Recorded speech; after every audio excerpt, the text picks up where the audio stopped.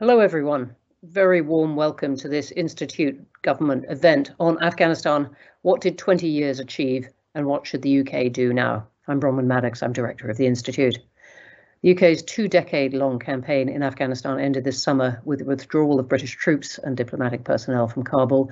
A mission that began with the overthrow of the Taliban ended with the Taliban returning to power. And the mission ended, as we all know, rapidly and chaotically. Only yesterday, in a statement to MPs, a former Foreign Office official, Raphael Marshall, described the Foreign Office's handling of the Afghan evacuation after the Taliban seized Kabul as deeply dysfunctional and resulting in a failure to meet the UK's commitments to the Afghans it had worked with. So what did the UK's 20-year stay in Afghanistan accomplish? Should politicians or the military take the blame for the failures? And how should Afghans and the international community approach the next phase of Taliban rule? Well, to discuss these questions and many more, and please do start sending your questions in, I'm joined by a really brilliant panel. Jack Straw was the UK government's Foreign Secretary from 2001 to 2005, was part of Tony Blair's government that sent UK troops into Afghanistan, and he was the first foreign minister to visit the country after the overthrow of the Taliban.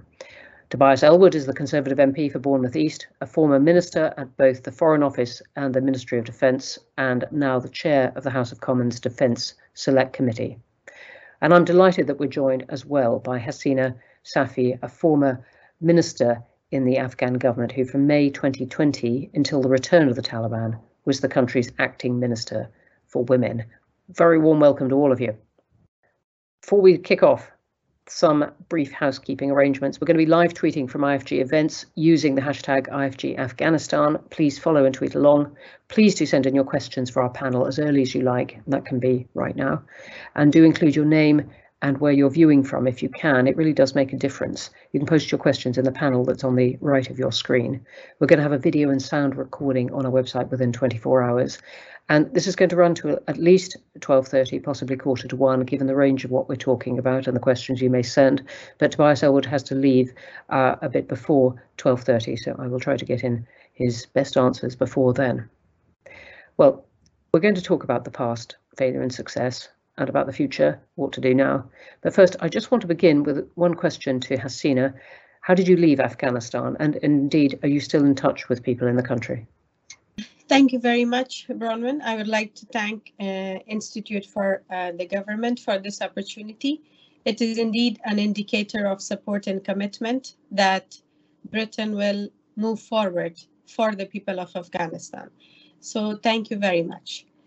How I left Afghanistan in an uncertain situation, very horrifically, as a woman, as someone who came after the first 2 decades of spending refuge and worked hard in the last 2 decades in order to stand by for the people of her country. I lived in a very uncertain, horrific and terrible situation. Yes, I am in contact with the women in Afghanistan, with the women who have been evacuated all around. I'm in contact with them on daily basis and maybe twice or 3 times a day about what is their situation and what is that we can all together help them for the way forward. Thank you very much indeed from that. And you're speaking from Britain now, aren't you? I'm not going to say where you are, but you're in Britain now. Yes, I am in Britain. Thank you. Okay, well, thank you for that. Let's start then with the past. The country that UK left behind, the achievements, failures of those 2 decades, the billions spent, the lives lost. Jack Straw, I wonder if I could begin with you. The UK entered, as I said, to remove the Taliban. Then the UK has left, along with other countries. Taliban is back. You've said the West has been humiliated. How do you take stock of the picture now? Well, we went in for very good reasons. I have described this in the past as a war of necessity. I mean, the US and its allies could just have sat on their hands after 9/11, but that was frankly almost inconceivable. And therefore, once the Taliban had refused the ultimatum which President Bush and the United Nations presented to them, which was to give access to Al-Qaeda in Afghanistan, a military invasion was inevitable. And what took us by surprise then, with a sort of reversal of what subsequently happened, was the rapidity of the collapse of the Taliban. As you've said, Bronwyn, I was, I think, the first foreign minister to go to Afghanistan, certainly Western foreign minister, and I think you were on that trip, although I may be mistaken. No, you're not mistaken. Yeah, and one of the images that are still graphically in my mind is visiting a girls' high school in Kabul, just up on the edge of Kabul. And this had been a two-story girls' high school, but you may remember it was only a one-story girls' high school because the top had been shelled by the Taliban during the earlier civil war.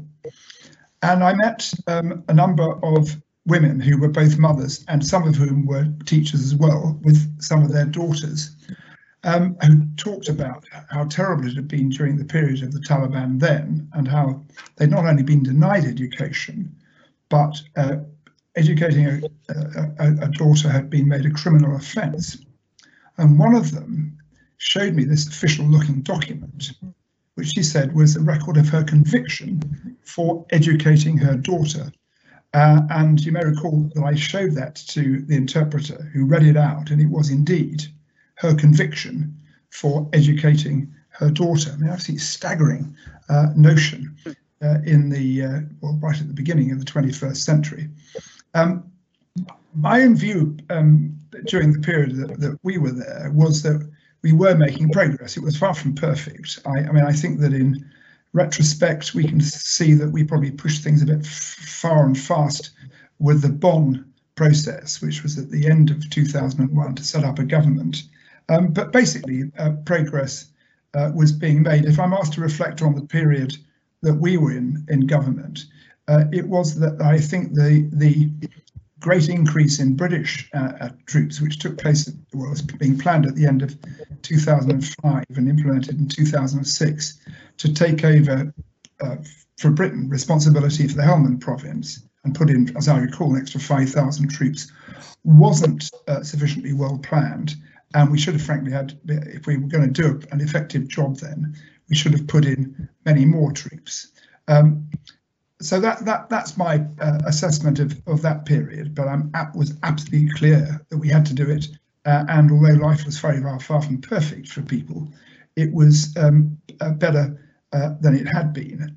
The other mistake, I think, more recently, and Hasina may disagree with me about this, but that was made by the West, particularly the US, but the British government went along with this, was that there was a contested, or two contested elections in Afghanistan in post-2010 between Ashraf Ghani, former World Bank official, and Dr. Abdullah, who had been the foreign minister, and I got to know very well. It looked to me on the outside, on both occasions, Abdullah had actually won, but he was less regarded less amenable to US interests than Ashraf Ghani. So Ashraf Ghani was basically, it was arranged for him to become president with some kind of cohabitation with Dr. Abdullah. I was clear at the time that was a mistake, because Ashraf Ghani, as we now know, had only a fairly didn't have solid roots. I mean, I was Afghani, but he didn't have solid roots in Afghanistan, and fleeing when the Taliban were quite close, sent out a terrible message. Whereas all credit to Abdullah and to Hamid Karzai that they stayed and have indeed are still there. But that I think was a major mistake. Okay, well, thank you, and thank you for offering up those mistakes. Forgive me for labouring the point, but I want to ask you about some of the other decisions early on, because your first answer is very interesting. You mentioned this this certificate of this woman condemned for sending her girl, her daughter to school, and you were describing that just before as a war of necessity. In the US, there's a lot of commentary including from those involved, saying, look, one of the big mistakes was that the mission changed immediately from getting rid of the Taliban and Al-Qaeda after 9/11 to nation building, and that the US was never quite as on board with the nation building as its allies in NATO were. And immediately there was this morphing to much more ambitious aims of developing society. That's one. And the second one, again, drawing a lot on US commentary, of which there is a great deal, a lot of congressional interviews with people who are very involved, saying that in some respect, from their perspective, perhaps some of the lethal mistakes had been made within the first 3 years by doing deals with the warlords who were hated by the Afghan people, not trusted by them, and setting up the basis for a state that became more and more corrupt, with billions of dollars going in and disappearing, and that actually it was incredibly hard to retrieve things from that point. I wanted to just on those two. There's a long list of mistakes we might discuss, but on those two, the morphing of the mission and the warlords. I wonder if you could comment. My view was then and is now that if you were going to remove a regime like the Taliban, you then had to decide what you're going to put in its place. I mean, this is different from the Gulf War in 1991, when controversially, but I think understandably, Colin Powell, who was then chairman of the Joint Chiefs of Staff in the US, persuaded Bush 41 that they should simply remove the Iraqis from Kuwait and then leave the Iraqis to their fate. And Iraq continued to be a functioning state. Well, that was pushing one state out of another. In this situation, we had removed the Taliban, removed the government. If we'd simply said, fine, mission done, we're off, the Taliban would have reappeared. So this is, it's not a direct parallel, but I mean, after the war, the United States recognized that in the state of Germany and the state of Japan, they had to do some nation building. So they did. It turns out that was very successful.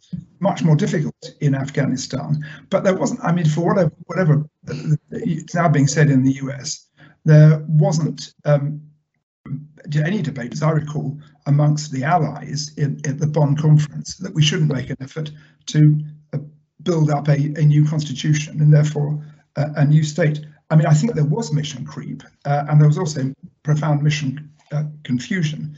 And one of the things I've reflected on is how I mean, this is Brits, including me, we had allowed an anti-narcotic imperative to get in the way of an anti-terrorist imperative. And the truth is, I mean, unless and until you can, in a mega way, replace the propagation of poppies and other drugs in Afghanistan, you're going to have to put up with that. Yeah.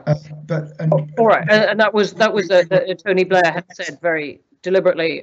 Look, one of our reasons for going in is the drugs policy. These drugs end up on British streets. We're going to do something about it. All right, let's agree that was immensely ambitious, looking back. But just briefly on this warlords point.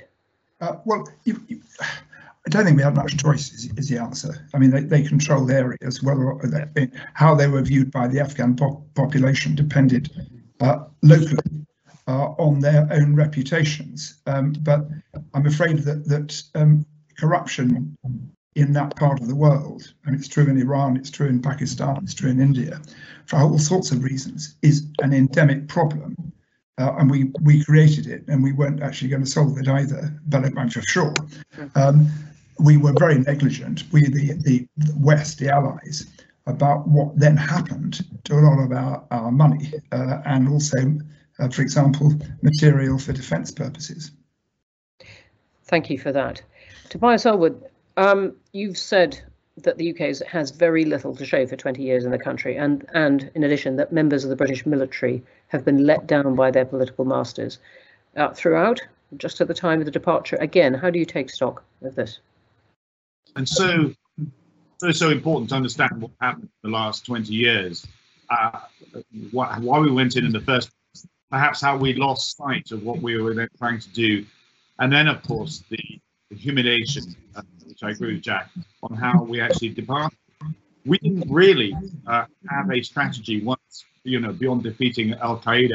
And if you want to understand the history of Afghanistan in its recent history, you have to understand the Taliban. To understand the Taliban, you need to understand the Mujahideen. If you want to understand the Mujahideen, you need to understand the Soviet occupation. And if you want to understand the Soviet occupation, you need to understand the US foreign policy to get rid of the Soviets. And until you put all that together, you then get an appreciation of what you're stepping into. I'm not sure that was really appreciated, not so much by the CIA and MI6 and indeed the military, but actually the political, particularly Donald Rumsfeld, who made some schoolboy errors, and quickly to rattle them off. Firstly, was to impose a centralized government, because we've now all learned the history of Afghanistan, going back to Durrani, Dost Mohammed, Zahir Shah. You've always had a strong central figure, but actually the power is in the down on the very local basis, and we didn't really appreciate that. We tried to run everything from Kabul. It's never going to happen. In fact, the Taliban played into this because things didn't improve on the local level. The second one was we didn't start to train an indigenous capability, local forces, until about 6 years after the initial invasion in 2001, 2007 and 8 is when we started to try and build an Afghan security force, far too late in the day. And the third big error was that the Taliban actually asked to come to the table in Bonn back in 2001. How different things would have been if they would have been included. Have we not learned anything from Northern Ireland? That ultimately, much as tough though it might be, you have to talk to those very people that you were up against before. And we didn't do that. We tried to do that. And of course, they crossed the border to Pakistan and decided to regroup. And then the final aspect was the development. We created this umbrella of security. That's what our armed forces did. Not enough activity took place underneath that umbrella to change people's lives. And again, after 20 years, we had little to show for it. And this is why eventually leaders such as Biden and indeed Trump, first of all, said, we've had enough. Let's just get out somebody else's problem. And we're now living with the consequences. And thank you for that. So again, a sweep over the 20 years and the mistakes made. Your point about members of the British military being let down by their political masters. Can you tell us what you mean by that? Yeah, I mean, after a while, we in Helmand Province in particular, this is where the British forces were focused. We were starting to make dividends. We were starting to change things and tackle, the opium crops and so forth, and work on the local basis, train indigenous security capabilities. And now all that's been undone. We've abandoned the equipment, we've abandoned the country as well. And many of those in the armed forces who have given, sacrifices, some come back with injuries, some, who are friends who have not come back at all, quite rightly are scratching their heads and saying, what was it all for?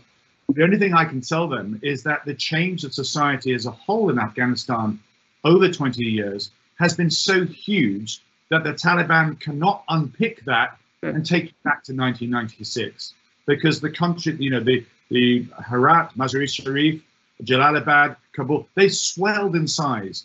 People now have mobile phones. There's whole communities there that are living a very different lifestyle that the Taliban are not able to undo.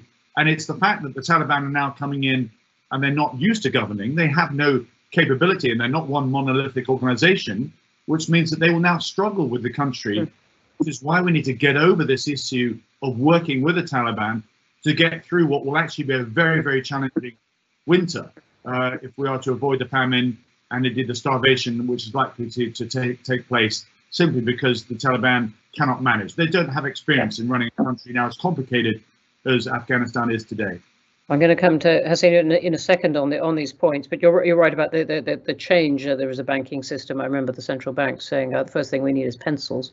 Let me just ask you though about this point about the discussion about how the Foreign Office in particular handled the exit over this summer and the discussion in the House of Commons this week. what do you make of the really pretty searing accounts of people not at their desks, not answering emails, and the impact that had on many Afghans who were looking to the UK for help? Yeah, this has been an astonishing eye-opener to have a 25-year-old junior civil servant expose what was going on. But I think we all knew this anyway. The disjoint between what the MOD was doing and the FCDO. We can do better than this. I know we've done better in the past. I actually recall going to Jack Straw after the Bali bombings and saying, let's create a crisis center, which they now did. That wasn't used correctly in this case. It's why we need an inquiry into what actually happened there. You know, emails weren't answered. There was an inadequate language skills. They've dissipated. Shortage of IT systems as well. Lack of leadership. We know we can do better. And in the spirit of global Britain, because we're probably going to have to do this all again, we must do better as well. It's not just FCDO. It's actually the Whitehall construct. We need to be better at coordinating siloed departments to deal with emergencies such as this. Thank you. Well, Hasina, I want to come to you at this point. You've heard these accounts, two lists of things that the West and Britain now thinks could have been done differently, or at least that Jack Straw and Tobias Ellwood think could have been done differently. So if I ask you just the big question, what did the West achieve in 20 years? How would you answer?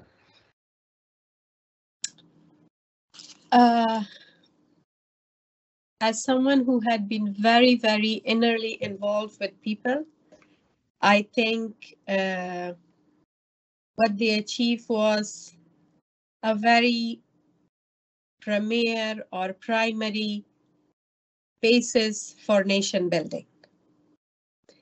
To be very clear and very prompt and brief, because they really, in one way, struggled.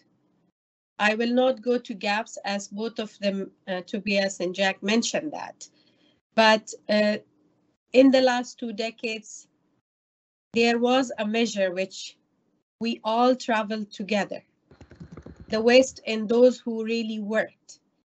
So, for example, inclusion, participation, education, health, like these are all the things which we cannot ignore. Culture, mobility, participation, networking, these are all the things which really happened. Media, business, like these were all the things which happened. And if the evacuation process or the exit strategy have been very analytically planned, we could really be on the top of the flow.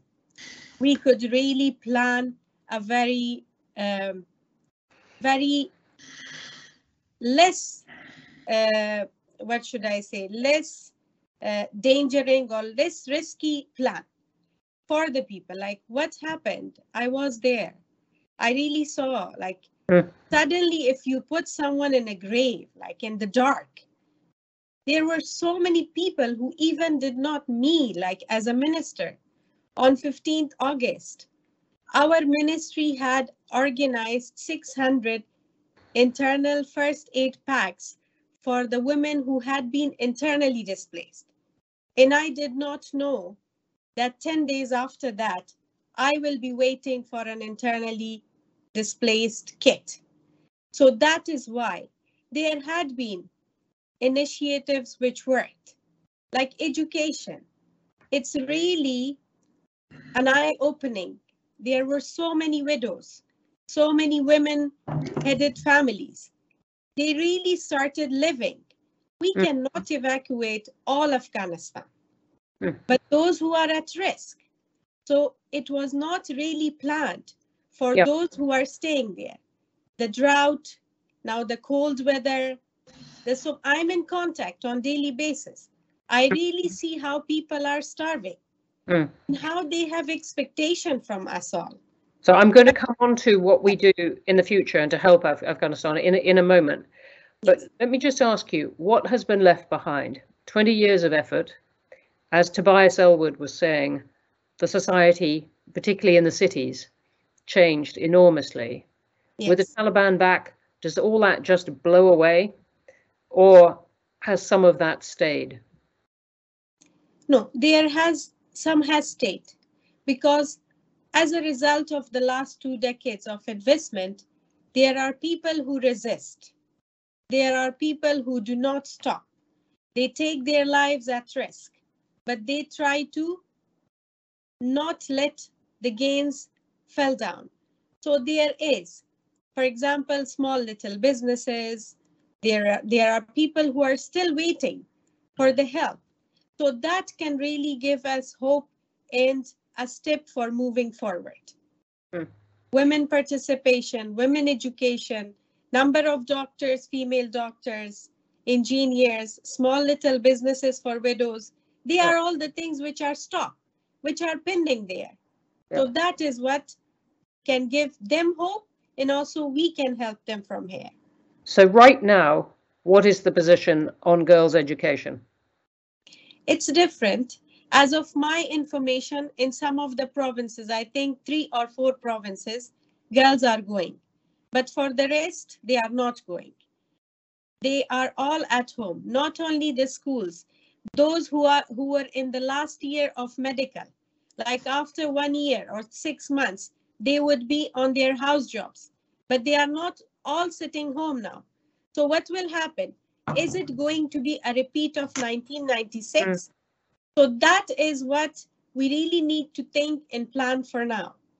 Okay, so that's just 2 or 3 provinces out of 34. Yes. That's not very many at all. And so as we just begin to turn into this next question of what to do in the future, specifically what can the UK do, but what can the West do to help Afghanistan? Let me ask you one thing.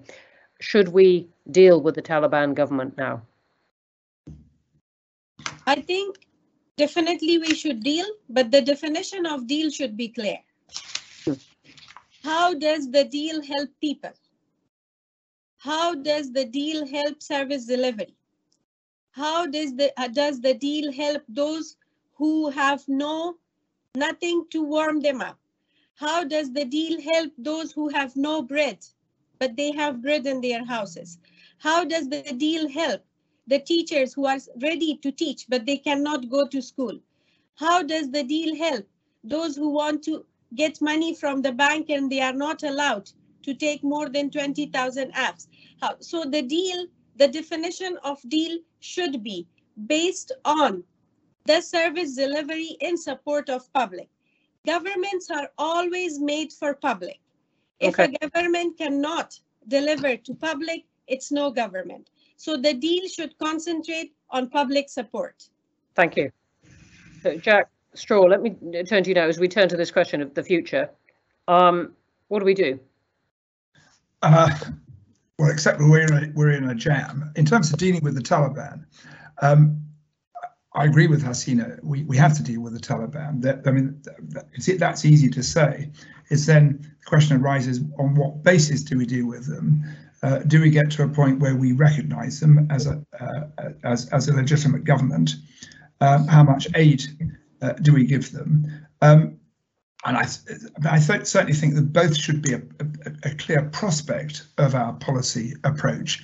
There's no point us saying, well, the Taliban are unpleasant people, we should have nothing to do with them, because I'm afraid we have diplomatic relations with all sorts of unpleasant regimes, from North Korea and Myanmar through a very long list. And one of the realities of diplomacy is you can't pick and choose the governments you're dealing with. And I think if we want to have any kind of traction and influence in Afghanistan, we have to deal with them. We say how we could, and it's then really tricky, because the Taliban, for sure, they have an ideology and a religious approach to life, but they're not united themselves. So it's how you best kind of open up divisions inside the Taliban and start a debate there about where we the West will give you X if in return for Y. So very, I think we need to do it and to get engaged. We also need to be talking more to the near neighbours of Afghanistan, particularly Pakistan and Iran. It's worth bearing in mind that there is a common language between Iran and Afghanistan. I mean, one's called Farsi, the other's called Dari, but they are essentially the same. So Iran has always had big equity in Afghanistan, and actually 20 years ago, the Iranians were incredibly helpful to us in terms of providing us with intelligence, and they ensured that we were able to remove the Taliban government much more rapidly than would otherwise be the case. You've then got Pakistan, this great sort of shadow over anybody's policy apart from theirs in Afghanistan. They have long nurtured and supported the Taliban, and I'm afraid we turned a blind eye to that for other reasons, which we shouldn't have done. I mean, particularly the elected government say, well, no, we didn't, but the intelligence services, inter-services intelligence department of the Pakistan Armed Forces, by far and away the most powerful set of institutions in Pakistan, far more powerful than the so-called elected government. They have been there and funding and helping and supporting the Taliban for all sorts of reasons, partly because they are so worried that otherwise the Afghanis might develop an alliance with India, and they're paranoid about that.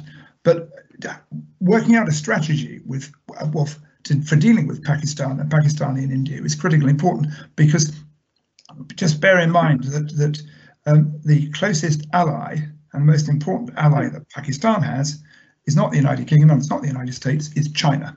Yes, I'm going to come on to the Chinese question in just a second, but just on this point about what we do right now, and you've described all kinds of things, I think very plausibly, that we ought to work at. But the country is starving. A lot of Afghan assets frozen overseas. Do we, the West, hand some of those to the Taliban, or try and get them into the country by other means, or not at all? Well, I think the crucial thing is, first of all, how do we try to do what we can to avert an humanitarian catastrophe this winter? Yep. Now, I'm not sure whether handing over assets to them is going to solve that. Certainly making food aid available would, and that's, I think, should be the priority. The handing over the assets, I think, handing over the assets or giving access to the assets would be part of a progressive deal with the Taliban soon, but not immediately. Okay, thank you. Tobias Ellwood, what do we do now? The big question, and the really immediate question, as I said, and as Hossein has referred to, the country's starving. We're seeing reports of this everywhere. What do we do? Well, I just echo Jack's concerns, and I think the urgency I touched on before is this winter, and everybody needs to lean in to help. Put aside any discussions about recognition of Taliban as such, and actually say it is the 40 million people that are left behind that need our support. And a lot of this does hinge around international funding. The 9 billion that's been spoken of that's tied up in frozen assets, I can't see that being released. I was in the United States not long ago. Already you have victims of 9/11, families involved in the terrorist attacks there that are making claims, legal claims, wanting some of that cash.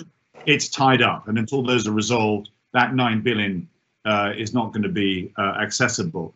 But the World Bank can provide its own support, its assets, particularly to UN agencies, and I speak of the World Health Organization, the World Food Programme, UNICEF. These are the critical ones that need to be given proper access, and they need to have their teams bolstered to be able to work right across the country in order for us to avoid 1 million children, for example, from starving and actually freezing to death, which is a very likely possibility.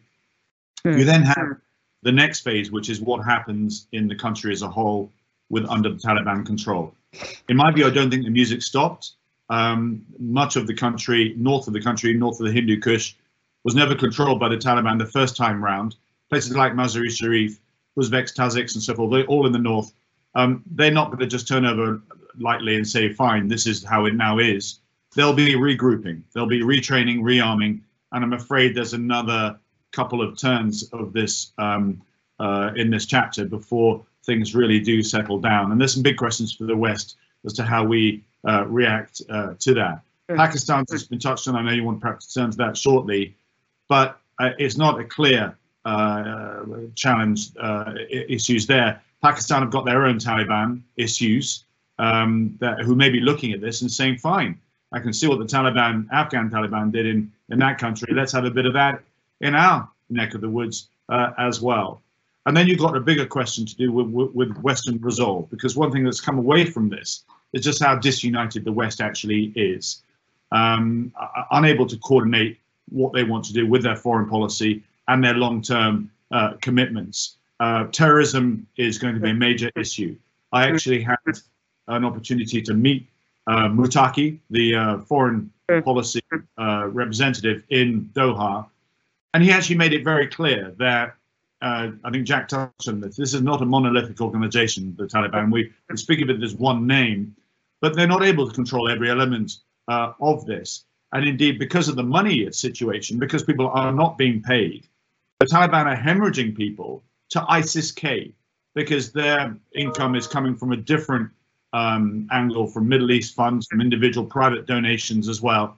And they're wanting a more committed, ruthless interpretation of Sharia law, which the Taliban as a whole is trying to be more moderate. That's what they promised in the Doha Accord. So many challenges there. But ultimately, I don't see us having, at the moment, leading into this enough. It's almost as if, fine, this has been embarrassing, but let's just turn it away and almost forget about it.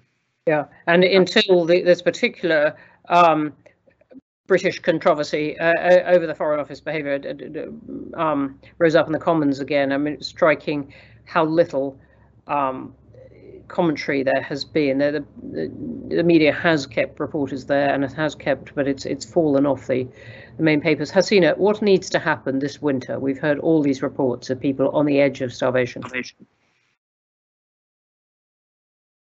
you very much. I think the first thing is an urgent action plan, a very well coordinated plan for all the funding who want to urgently support Afghan people in the winter. Whether the easiest way, whether it's through resources, whether it's through cash, whether it's through other channels, but the first thing is for the cold weather, the supplies and the support. The second thing is for those provinces, we have had reports that drought is happening, to really see how they are helped. The third thing is the salary we see in the news, but no one has been paid yet. No one has been paid yet. So they should be, if whoever is taking the responsibility, I heard 3 countries were taking, but it was just on the news. No one has been paid. And unless they are not paid, they cannot help themselves either. So the fourth thing is the restart of the education, the schools and the higher education. The fifth thing on the whole is, I think there should be a very high level coordination leadership mechanism for all the resources which is going to Afghanistan. As a lessons learned, there should be a parallel monitoring mechanism to really see how much is really going. $1 million is planned for Afghanistan, for an Afghan woman or girl, but even $1 is not getting down to them. Why? What is the reason? What are the challenges? Yes. The third thing is there are successful local structures. There are successful local councils. There are successful local trustworthy structures and mechanisms. The usage and reviving of that, which is also one of the success indicators of the last 20 years. The last thing is, I think, more and more coordination and transparency. More, because there is a group who have confidence still that they will be helped.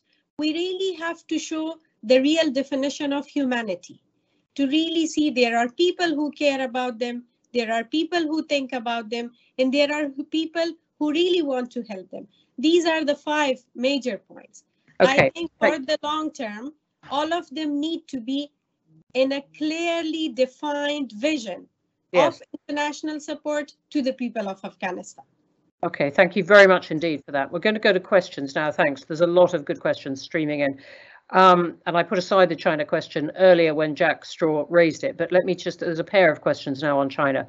One from Keith Best saying, how serious is further intervention in Afghanistan by China now that both Russia and the West have had their fingers burned? Should we be worried?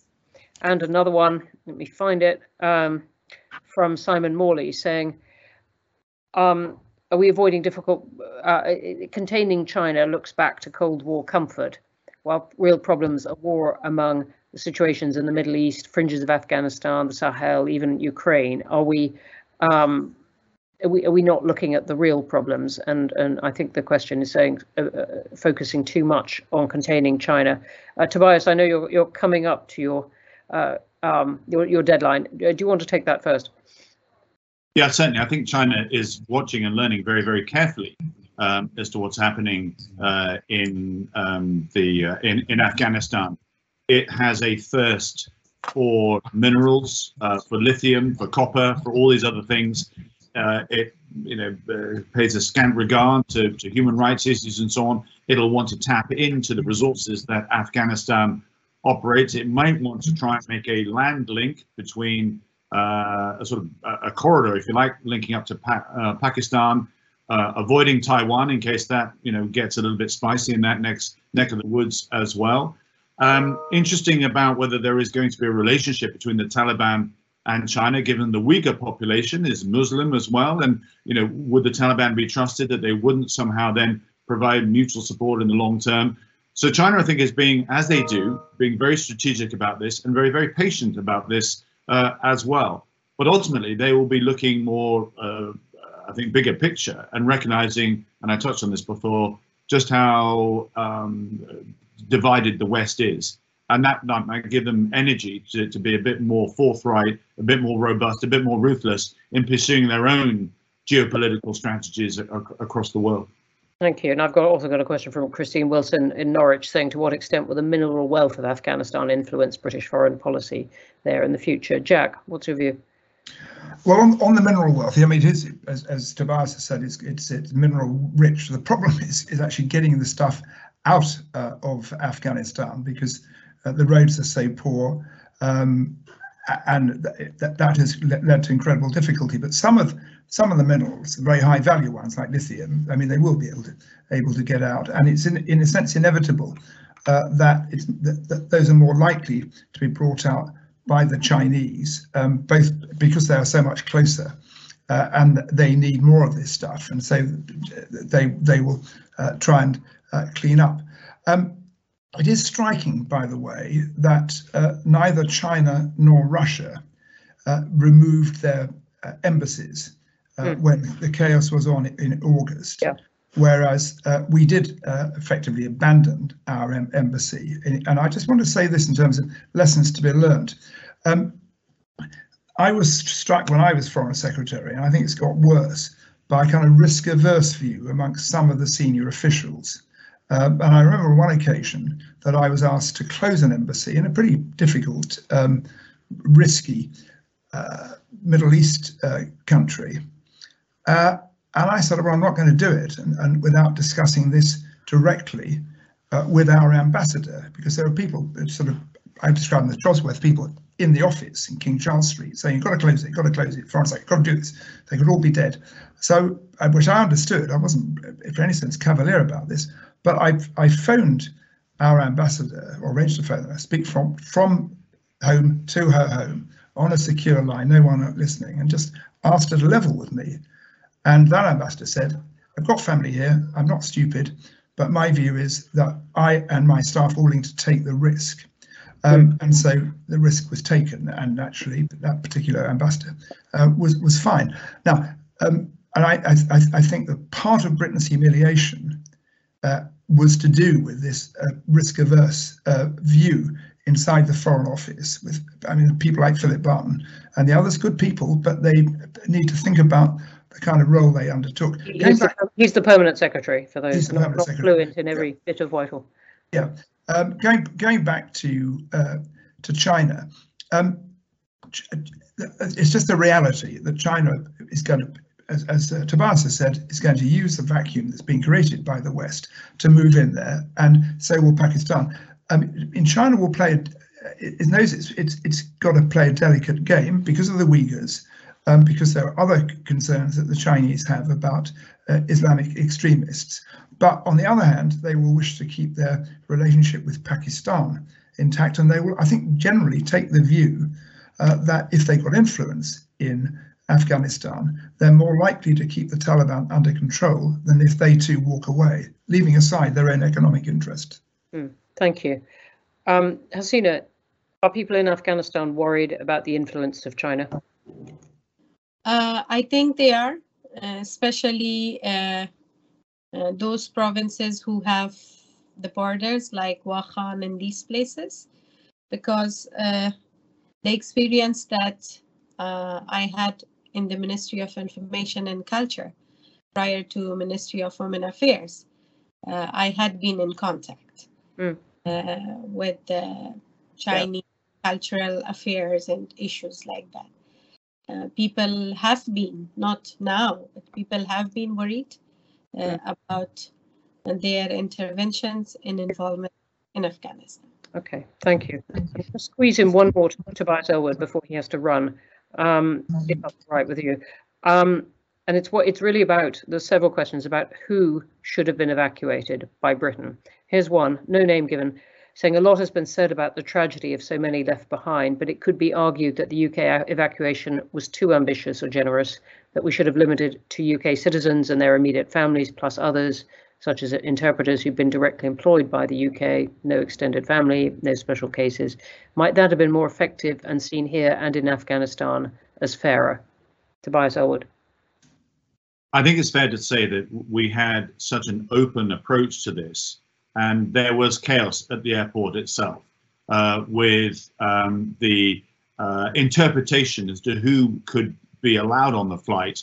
I think only 1% of people that presented their credentials were actually turned away, and that suggests that the bar, was very, very low indeed into having connections somehow with who people work with during the 20 years, rather than making sure it was those people that genuinely lives were in danger, because just many people simply wanted to get out. I think why there are lessons to be learned is that France, for example, completed their entirety of their evacuation during the spring and in the early summer. So it wasn't left to the very late day of the 31st of August. My frustration is that the intelligence picture that you get, and Jack Straw, I hope, will confirm this, as Foreign Secretary, you are privileged to some interesting and very helpful intelligence assessments. In this case, would have shown what was coming over the horizon, the speed in which things are going to collapse in the last few weeks. Certainly that should have meant that all leave was cancelled. Nobody should have been on their holidays. Of course. But more important, you could get the program in place, which made sure that you got the people out that deserve to get out. There's other operational questions, why Bagram Airport was closed down as well, other issues too. We were focused in Helmand, Lashkar and Camp Bastion. Why did we then abandon them before we'd got our people out too? Many, many questions to be answered still. Thank you. I know you have to go. It is a very, very busy day in the Commons. Thank you very much indeed for joining us. Thanks. Can I say thank you very much indeed? It's a pleasure to join you and also this panel here today. Thank you very much indeed. Pleasure to have you, and then we will start watching you lot when we've finished discussing Afghanistan. Thank you. Okay. Bye-bye. Jack Straw, and you were Home Secretary for 4 years straight before you were Foreign Secretary, and also, deal with these questions of who should come in. Yeah. What do you make of the decisions Britain made this autumn and what it's making now? Well, if you're talking of the decisions as to who, as it were, got on the planes, I think broadly, probably at those decisions, probably the British government got right. I mean, I think they're incredibly difficult to assess who had a claim and who didn't have a claim. The difficulty was that we didn't have enough people there, and that we didn't evacuate enough people. I know the Prime Minister said we already evacuated 15 thousand people, but we needed to have evacuated more. And critically, picking up Tobias Ellwood's point, we needed, since the intelligence would have been there, one scenario at least, just put it at its mildest, was going to be the Taliban would sweep across the country for a whole variety of reasons, and that the opposition to them would collapse, to the Taliban would go. We should have worked on that much earlier. We should, as Tobias said, cancel all leave, and that, I'm afraid, had to include the leave of the permanent Undersecretary, the senior official in the Foreign Office, and of course the Foreign Secretary. And in deciding both to go on holiday and to stay on holiday, those senior people sent out entirely the wrong messages to the rest of the office. So they've treated this as a kind of second order issue rather than a first order issue. I mean, on the wider issue, Bronwyn, of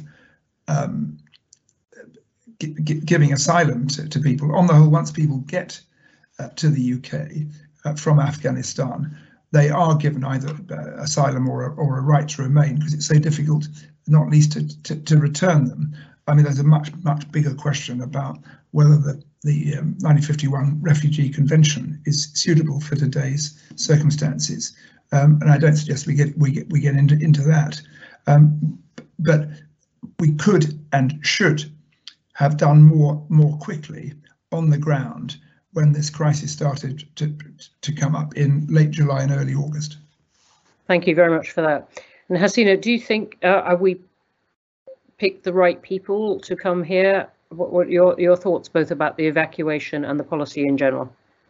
I think, first of all, as a woman, as an Afghan woman who have worked in the last 20 years with Britain and with British programs, I will not regret, because it was the coordination of the women organizations, the women networks, definitely the foreign ministry, that me and like me, there is a group of women who are in different parts of UK, they are residing. To come to your question, basically what I observe in my surroundings, they are all the people who have been affiliated with Britain. Like in the place where I'm staying, it's around 300 or more than 300 people. And there may be one person like me, but most of them are the people who had been directly involved in different programs, or maybe they had their spouses who were in Kabul and they were at rest, they are here. One of the issues which I would suggest is for human rights and women's rights defenders, or those who have really worked, because no matter for me if it was government or non-government, but the women worked. And today they are at high risk. For example, as a women ministry, 98% of my provincial directors are stuck in Kabul. They are not supported by anyone. Why? Because they do not know English, first thing. The second thing is that because they were government, so they were not directly in contact with the international community. So with like them, they are— Hasina, are these people trying to leave Afghanistan? Yes, yeah. They are trying. And also I'm in contact with some international partners.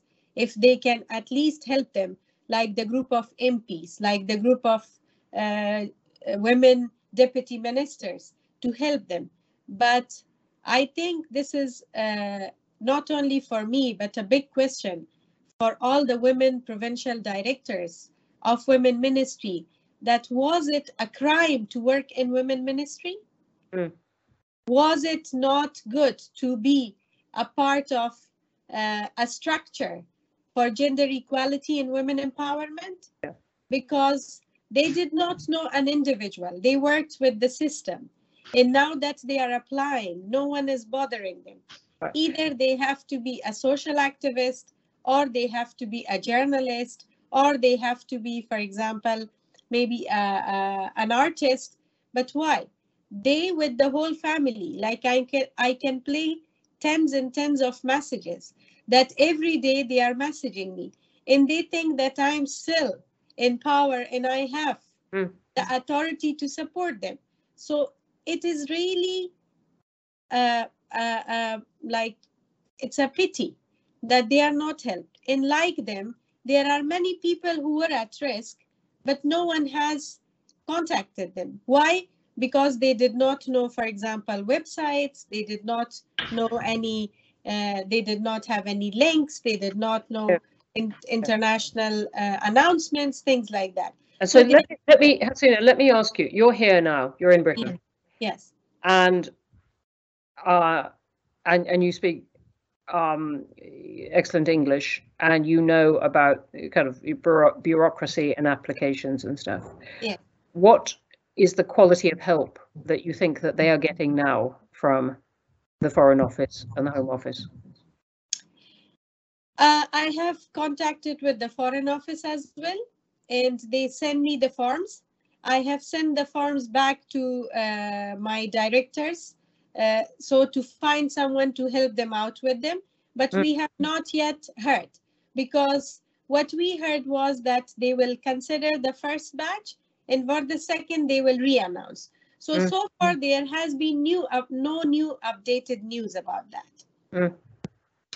Jack Straw, we've had a lot in the Commons, and Hasina's just been giving us her first-hand account of this, but we've had a lot of really detailed allegations in the Commons. this account from this 25-year-old official that has resonated with so many people about the Foreign Secretary being on holiday, the Permanent Secretary being on holiday, lots of officials working from home, and emails just not being answered. What is your view of this? Well, my view is that it's unforgivable and was completely unnecessary. I understand the problems that face a Foreign Secretary and senior officials when you get an emergency, and by definition, the emergencies are things which kind of rise out of nowhere, or are one possibility of scenarios that could happen. But what you have to do when you're faced with an emergency is getting on top of it. I mean, the best example, it's not an exact parallel by any means, I can think of, which was Boxing Day 2004. We suddenly got news of the tsunami which was sweeping across Southeast Asia, and particularly in Thailand and Indonesia. Our initial response was much better than it had been at the time of the Bali bombing, for reasons that Tobias Ellwood raised. We greatly improved our response, but we also had to. We had an arrangement with the Metropolitan Police where we took over their huge response centre. We were still overwhelmed with calls, but what I did and what the senior officials had to do is come straight back to London and get on top of this, and then later on go out to Indonesia and to Thailand to look at what was going on. And it was by no means a perfect response, but it was a million times better than this, and it showed what could be done.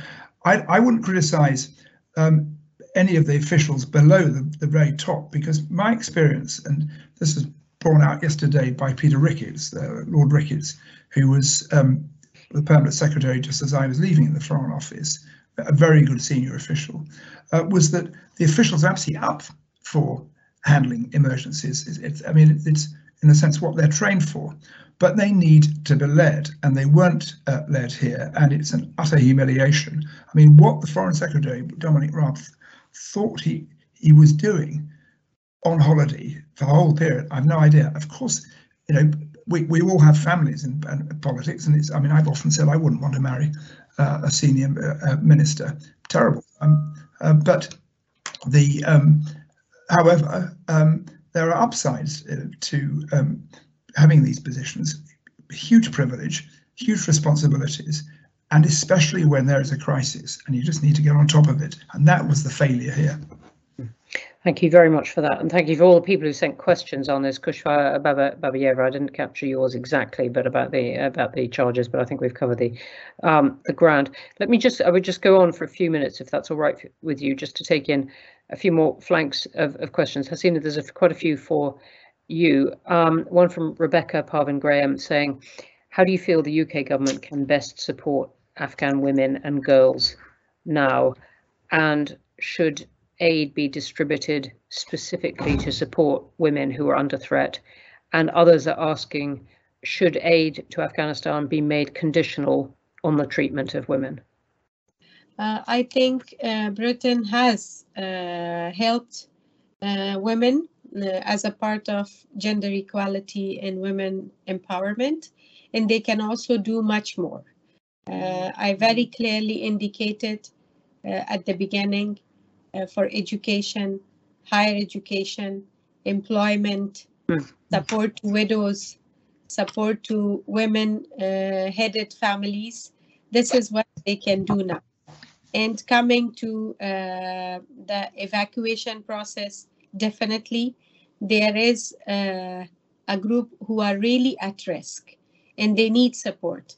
I think it's never late to start up. They can still reconsider and rethink about how they can help those who are really at risk and about the aid. I think for conditionality, this is not the time. This is a critical crisis time in Afghanistan. Now, the support is required to all people. And then, definitely for the longer term, when we are defining the deal, on that time, definitely there should be a specific portion of conditionality for women. Because today, at this time, still it is the women who are hiddenly cooperating and coordinating with each other, not to go very much demoralized, but they are trying to mobilize and connect with each other. So there is always need for the conditional support and also specific allocation for women. Okay, thank you. And one last question to Jack Straw. A lot of people saying, what have we learned from 20 years? I think we've learned a lot. I mean, we learned it too late. I think there's some upside to our intervention. It had to take place because of 9/11. I've explained that. And I think Hasina and Tobias underlined the fact that there has been very substantial progress made in Afghanistan, which has changed the nature of Afghan society. And much of that is immutable. The Taliban can't do much about that. Some will try, but I don't think they will get very far. On the other hand, they are certainly trying to impose their view of Sharia law where they can, and that has a particular impact on women. I mean, there are plenty of other lessons to be learned. I've talked about the fact that we, frankly, got right round the axles over anti-narcotics, anti-terrorism strategy, and that was we needed greater clarity about that. There's always the issue, we came up with Iraq as well, about whether the West should impose a Western model of democracy on societies which have had no particular tradition there, and where it may not even be a word in their language. And I think we may have pushed that too far. But critically, what was lacking with Afghanistan, particularly in later years, was an agreed strategy with allies, especially the United States, about where we were going.